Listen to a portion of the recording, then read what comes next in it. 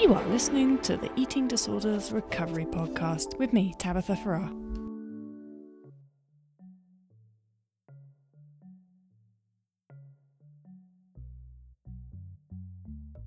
Hello there, welcome to this week's podcast. This week I had a chat with a lovely lady called Bridget Whitlow, and Bridget is a psychologist and she's really active in the eating disorder advocacy world as well. I met her, I think it was this year at the, there's this Feast Symposium. It's wonderful. It's, Feast is the parent carer non-profit that helps parents practice things like FBT with their children. And so I had the pleasure of meeting Bridget there.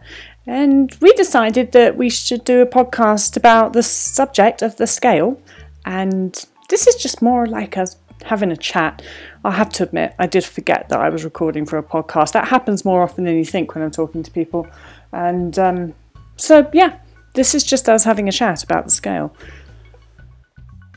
I did actually, for the beginning, have enough about me to remember I was doing a podcast to ask Bridget to introduce herself. So, here's Bridget. So my name is Bridget Whitlow, and I am a private practice therapist in the San Francisco Bay Area, and I do a lot of family-based therapy work and do a lot of exposure work and also compassion-focused therapy. I love learning more about this field and am grateful to be talking with you. Yeah, and I am with you as well. And today we're going to talk about the subject of the scale. Which probably has a big emotional component to many people listening, just even the word, the scale.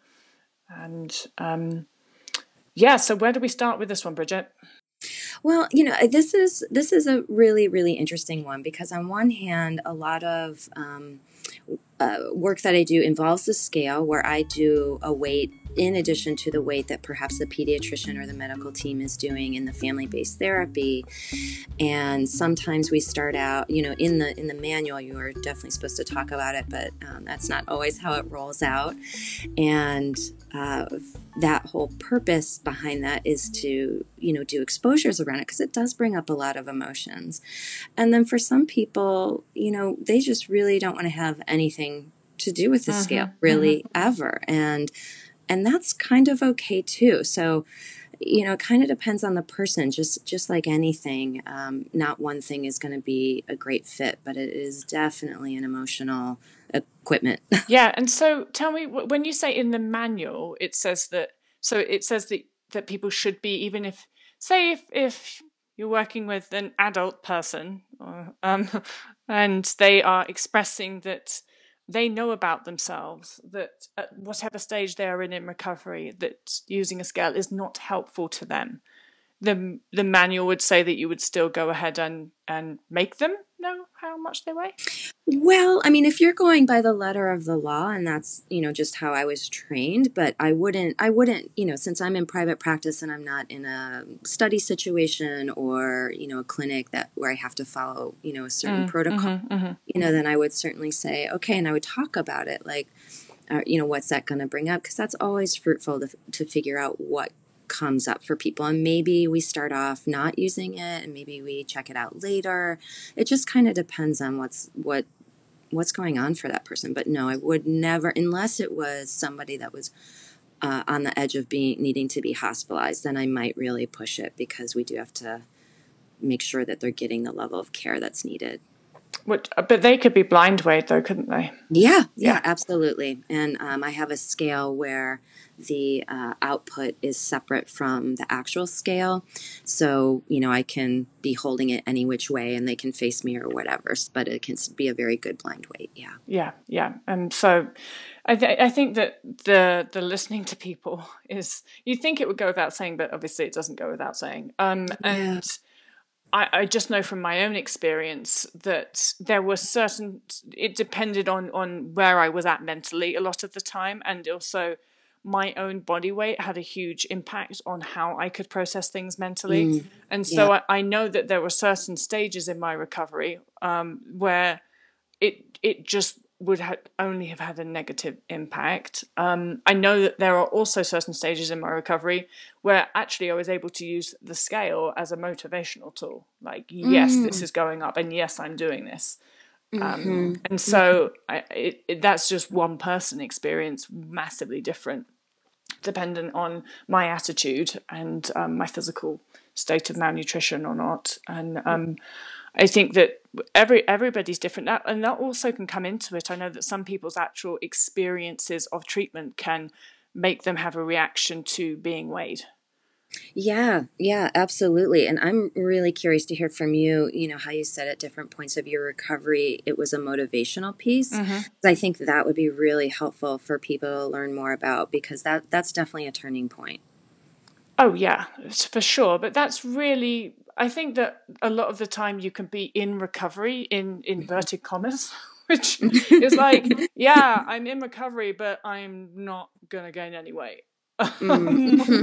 Which is like, in my opinion, that in that case, you're not really in recovery, because recovery, if you are very underweight, requires weight gain. And so if you can't commit to the weight gain, then good luck, because you're not going to be able to recover without it. And I think there was a point when I realized that I could not recover from anorexia and suppress my body weight. And when I kind of, it sounds really, really, really obvious, but I swear it wasn't, because for years I would say, I really, I really want to gain weight. I really want to recover, but my heart wasn't in it. I was saying those words and still restricting food. I was saying those words and still compulsively exercising. And so they were just words. They were just what I'm sure that there was a part of me that wanted to recover, but I didn't want the weight gain associated. I wasn't committed to the weight gain. And then finally, I sort of worked that out in my head.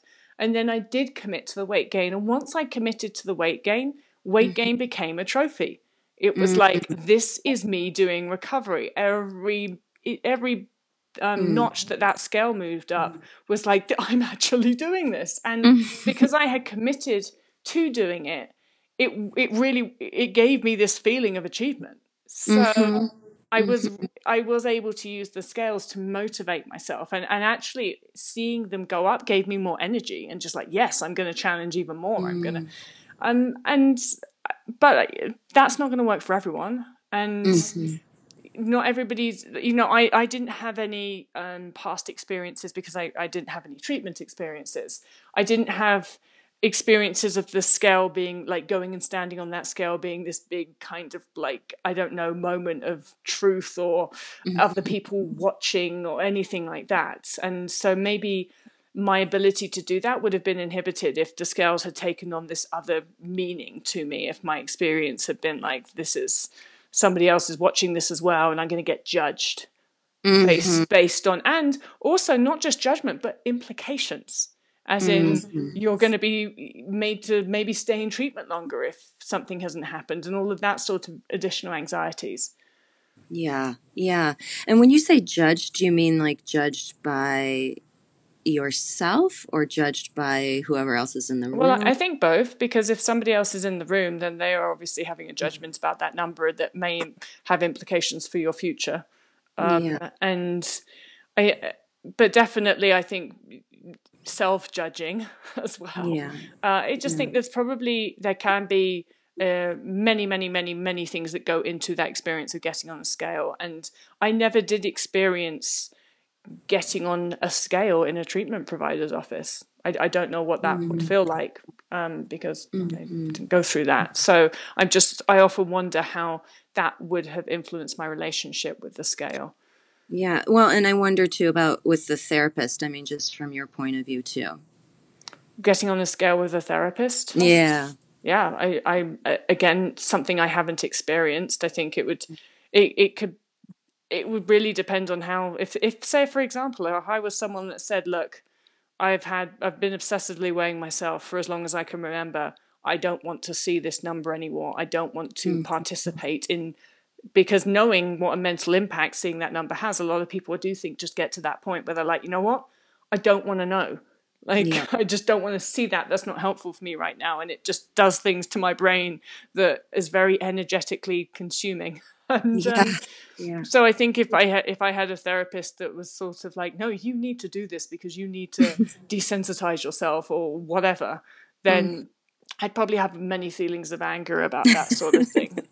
Yeah. Yeah. Yeah. But that's Yeah. just me. I tend to react to that sort of situation with anger. Yeah. Well, and that's understandable. I mean, I don't think there's anyone in the field that would push it quite like, like you need to do this. But, I know a lot of us do a lot of blind weights. Yeah, So, well, I've yeah. definitely had clients that have been told that, Oh, and made to, and so various things, and yeah. it's often a discussion that I do have with clients, because they might be being pushed one way or the other, and I just always say to people, well, what do you know about yourself and your history and your experience and how you feel about this right now, as to if Hmm. this is something that's sensible right now, if this is something that's helpful right now. Hmm. And because ultimately the information that's on that scale is only so useful anyway. It's Yes. like Yeah. it doesn't it's I sometimes do often wonder, like, well, how important is this actually? Hmm. Hmm. If this moves a nano jolt either way, like, what have we actually achieved? Especially, and sometimes I really do wish that we could move towards understanding that mental state markers are what indicate full Yeah. recovery or not. Yeah. Yeah. I mean, it's a tough one because I know, in the work that I do in the family based work, yeah, the little incremental numbers, but it's one of the only objective things that we have to go on. So it is not perfect by any means. No, it's not, and Yeah. it's so difficult though, because as you've said, especially if you're trying to help somebody who's who's relatively resistant to recovery, then it's very difficult to have any other measure of anything actually happening. Mm. But even then, I think that sometimes using that as a measure can build this false sense of security, because Mm-hmm. I did go through a phase when I was being weighed by a parent, and Mm. I could manipulate that scale. I just Mm. and that's, I think sometimes we've got to actually understand that people are intelligent, and Yeah. if somebody wants to manipulate a scale, it's going to happen. Yeah. I think that's probably something really unnerving for other people, family members and loved ones to hear. Absolutely, but that doesn't make it any less true. And so Yeah. once Yeah. once that problem is understood, then that can actually be understood, that sometimes Mm.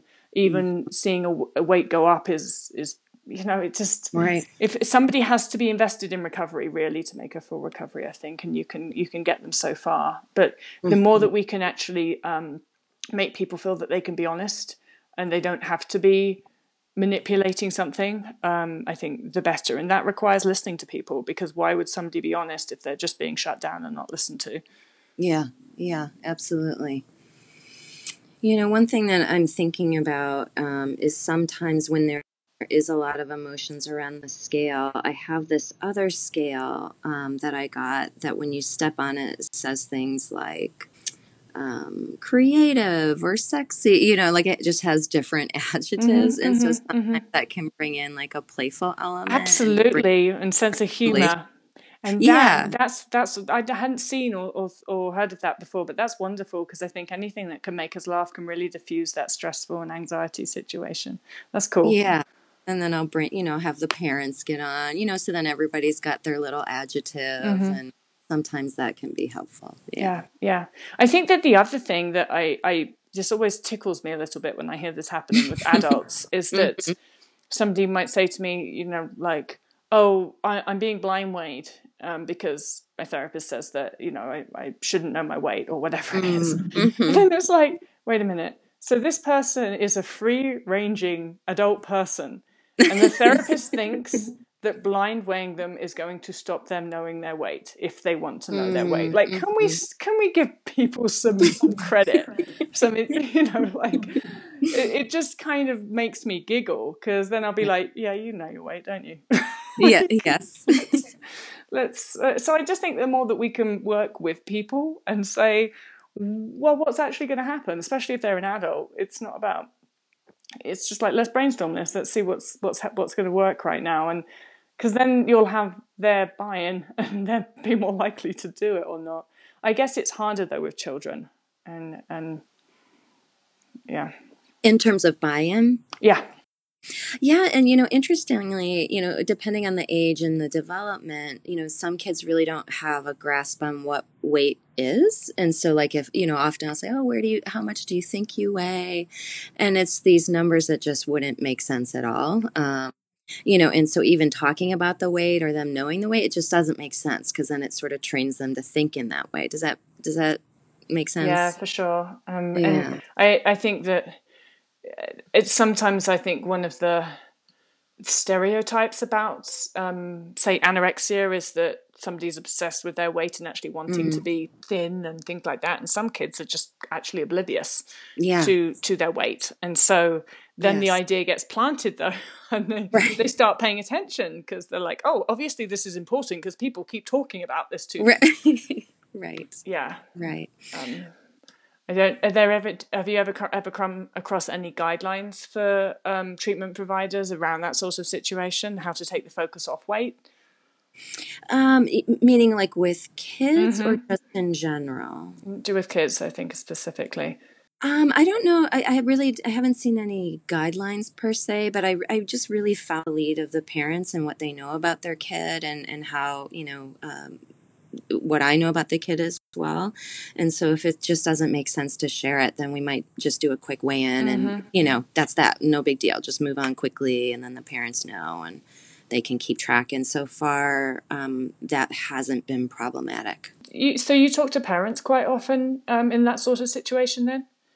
Yeah, so often the way my meeting is structured is I'll meet with the individual for 10-15 minutes and, check in on a variety of different things, how they're doing, get their weight, just get an overall check in, see if there's anything we need to talk about, maybe share some skills. And then the parents will come in, and if it's blind weighing, then I'll just show them the weight when I get them in the waiting room so they know kind of where things are headed. And then we come in the room and we start, talking about what's working, what isn't working, and so forth. If it's with, a child or an adolescent or, a young adult that's having loved ones involved. Have you ever been in a sort of situation where what the information that you got from the parent has kind of surprised you and really helped maybe inform you take a different path or anything like that? In terms of weight or the scale? The scale in terms of weighing, yeah. Only if they've shared. I guess that only if they've shared that there's not a good sense of what weight is or anything of that. I guess that would make me take a different path. That's the only thing that's coming to my mind, Tabitha. Yeah, I really like it that you actually are listening to the parents. It's key. Everybody needs to be listened to for sure in this.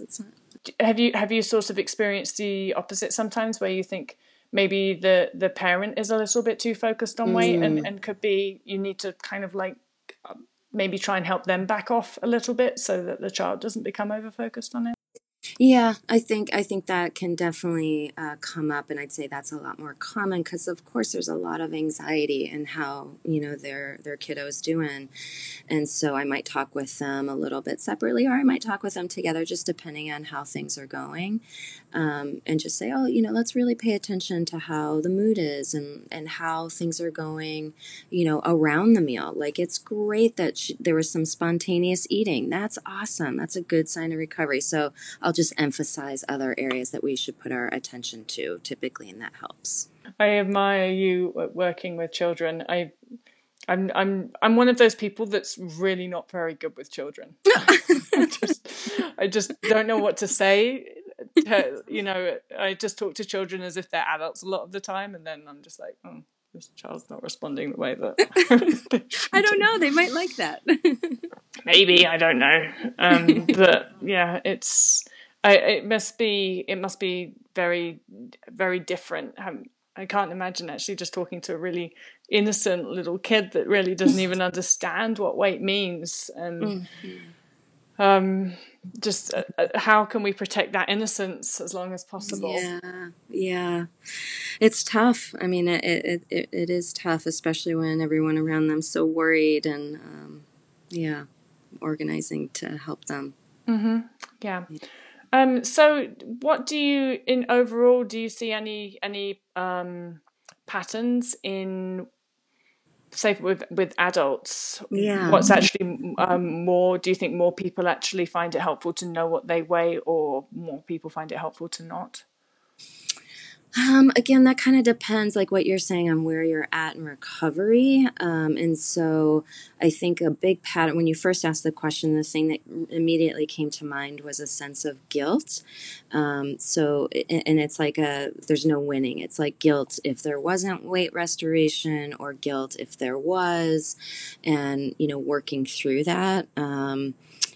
That seems to be a big, big theme with Do you, adults. I think that sometimes one thing that I get from talking to people is that other people's reactions to their weight gain can affect them more than sometimes than the actual number does. And so their reaction might be kind of like, "Oh wow, you gained a load of weight." It actually more affects them more than the number going up. And I think that sometimes it could be like, especially if you're a clinician who really cares about the client and has been worried about their weight and is just genuinely happy that's happened. I think that it can be maybe quite a natural thing to have that sort of reaction, or congratulations, and maybe making a bigger deal out of it than really should be.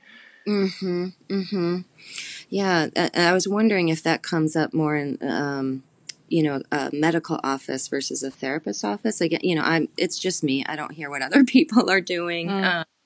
But, I try and keep it as neutral as possible. Like, oh, okay, things are steady. Do you want feedback? Not want any feedback. I mean, if we're doing a blind weight, and okay, it's trending in the right direction, or oh, it seems a little lower. Is there anything different? Just trying to use it as a jumping point to talk about how things are going and what might be really challenging, and where we could set some goals around. Do you know what I have actually come up quite a lot, and more so in the NHS than anywhere else, is that somebody may be requesting, "I don't want to know my weight," and Yes. they'll say that to the nurse and they'll say that to the doctor, and then just I can't tell you how many different routes to just clumsiness that has then led to that person being shown their weight, or something. Like they might, I know I had some person who got lab results back and they'd not shown her the weight, the doctor hadn't done it, and then it was plastered at the top of the lab results. I had another one who had to go back out to the nurse to book another appointment, and the nurse was just kind of like writing down her weight and saying the numbers out loud. She was like mumbling to herself as she was. It's just like, oh, people, can we not just get this together? Yeah, it is surprising. I think it's just so hard when there's a bigger system to like keep it. I mean, not that that's an excuse, but I see that too, and that is it's really frustrating. I don't know what the fix is.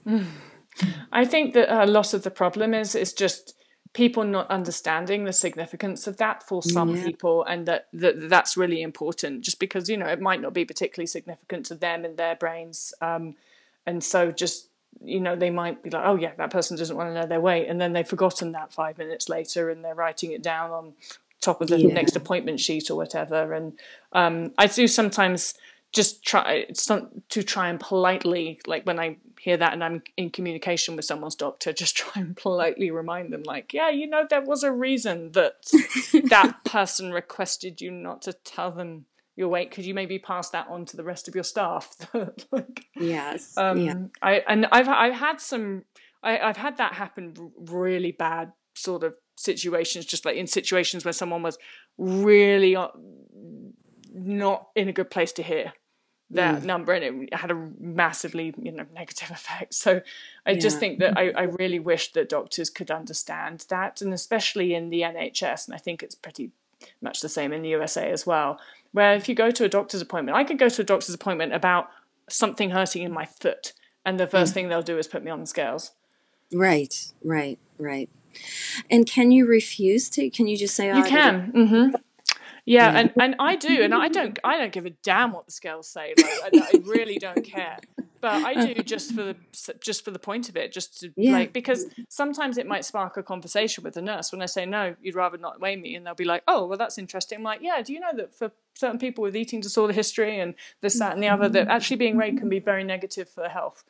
And it's just using it as an opportunity to educate actually annoys me when the nurse doesn't say anything, and it's just like, oh yeah, I don't have to be weighed. I'm gonna tell her anyway. That's great though, using that time to educate. I mean, that's wonderful. Yeah, and I think that the other thing that's really hopeful for people to understand is that I can genuinely 100% say that I can get on the scales and I have zero emotional reaction to whatever it says. And that was not true for many years of my life. And so that it's just that recovery can actually get to the point where something that has felt like it's been an obsession in your head and has really held you hostage to it can have absolutely no emotional reaction. Which I think is great to hear you say that, because people I think feel that that's impossible, and I'm curious, like, what are the factors you think that went into that? Do you think it was partially exposure? Like, what do you identify? I think that there has to be, even if at a certain stage in recovery it's not helpful to see the scales. There will become a point in recovery where I know that for some people there just becomes a point where it's like, yeah, I can handle this now. Actually, I'm ready to take this now. I can handle it. And then just exposing themselves to it, or exposing self somewhat. But for me, the bigger thing was just actually then not weighing myself. Like I knew my weight, but not weighing, just like not weighing myself, and then maybe weighing myself, once a year or something. And just that's that sort of way until I got to the point where I suddenly realized that the scales had been in the bathroom, but I hadn't even thought about them for months. That I'd even forgot they were there, because there was certainly a stage where I had to take the scales out of the house and not have any, and that was really helpful. And then there was a stage when it was actually motivating for me to get on them and see it go up, and that was very good for my relationship with the scale. But I do think I'm a bit strange there. I think that's less common than for most people in recovery that they go through that. But maybe not. And then there was a stage where it was like, all right, well, you know what? I don't actually even need, like, I would still feel a bit like I'd maybe walk into the bathroom and I'd see the scales there and I'd be like, oh, I could just pop on and check. And then a part of my brain would be like, why? What changes? What difference is that number going to make? Why? And then I'd just be like, so let's just not. And then, after weeks, I'd suddenly realized that I was completely desensitized to even seeing them in the bathroom. It didn't even make me think, oh, I need to get on those. And so I do think that it's relatively unsustainable for most people to completely walk throughout their life without knowing their weight. You have to work quite hard to do that with the doctors and things like that. But it probably is possible. But I do think that the final step is being able to know that and being able to have scales in the house and just not giving a shit. Yeah. Well, and I really like what you're saying too, Tabitha, about that, like pausing and going, why? What is that going to do? Yeah. And it reminds me, like on my little quote board I have up for the past few weeks is it useful? Because I think that it's good to take a pause and like, is that a useful thought or is that a useful behavior? Just taking time to check in. Yeah, absolutely. And I think that also our brains, our actions inform our brain as to what's important or not. And I think at some point I began to understand that I had, constantly getting on the scales was informing my brain that information was important, because why else would I be getting on the scales if that information was important? And so if we want our brains to start acting as if the number on the scale isn't important, we have to teach our brains that the number on the scale isn't important. And you do that by not getting on the scale, because why would you do that if it wasn't important? We only do things that are important to us or relevant. Yeah, I love that. And it also brings up something that I think can be really challenging for some people who are athletes, and perhaps the scale is part of what they need to do to make a certain weight range, either wrestlers or, lightweight rowers or things like that. I don't know if that's come up at all in the clients that you work with, but that can be really challenging. Well, I'm kind of like, I'm one of those where I'm like, well, it's recovery or sport. Which one are you going to choose right now? Okay, yeah. Usually I think that by the time somebody's, if they've chosen recovery, then really that shouldn't necessarily come up too much. But I think that there definitely, I think, are maybe some circumstances, especially for different sorts of eating disorders, and when that's because we've got to remember, like, I think we've mainly focused our discussion, or mostly I have been thinking about anorexia, but binge eating disorder is an eating disorder that might not result in a lower weight representation, but there can be just as much obsession with the scale. Yes. And there can be, so that really needs to be, the same things need to be taken through as to, or considered as to what's healthy for this person. I think that this is something also that's even less understood by treatment providers, that somebody that's in a larger body can have a restrictive eating disorder, and that the scale can cause a much greater restriction and worsen things. Yeah, absolutely. Yeah. Well, I think we covered a lot there. Yeah, this was great. Yeah, and it's I think the scale is an interesting topic because it's not one that there can really just be this guideline for do or don't. I just think it's completely dependent on the individual, and not just on that individual, but on that individual in that present moment, as in where they are in recovery at that present moment. And sounds like you see the same sort of thing.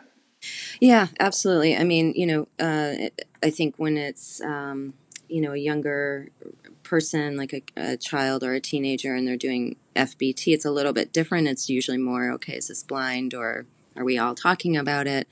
But yes, it is very specific to developmental level of the recovery of the person, and where that person's at. Factors.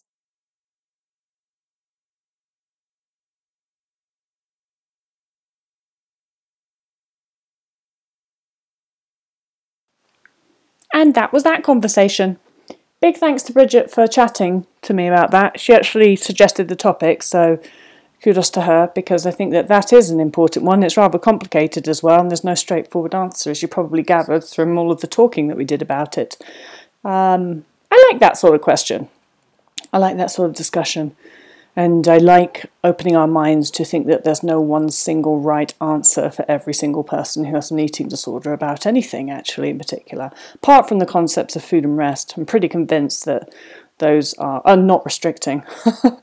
Not restricting is, I am convinced that applies to every single person who is recovering from an eating disorder, and not just people who are recovering from an eating disorder, just people in general. Anyway, so if you have any questions, you can always email me, info@tabithafarrar.com. You can get that contact through my website as well, if that's easier. And thanks for listening. Until next time, cheerio.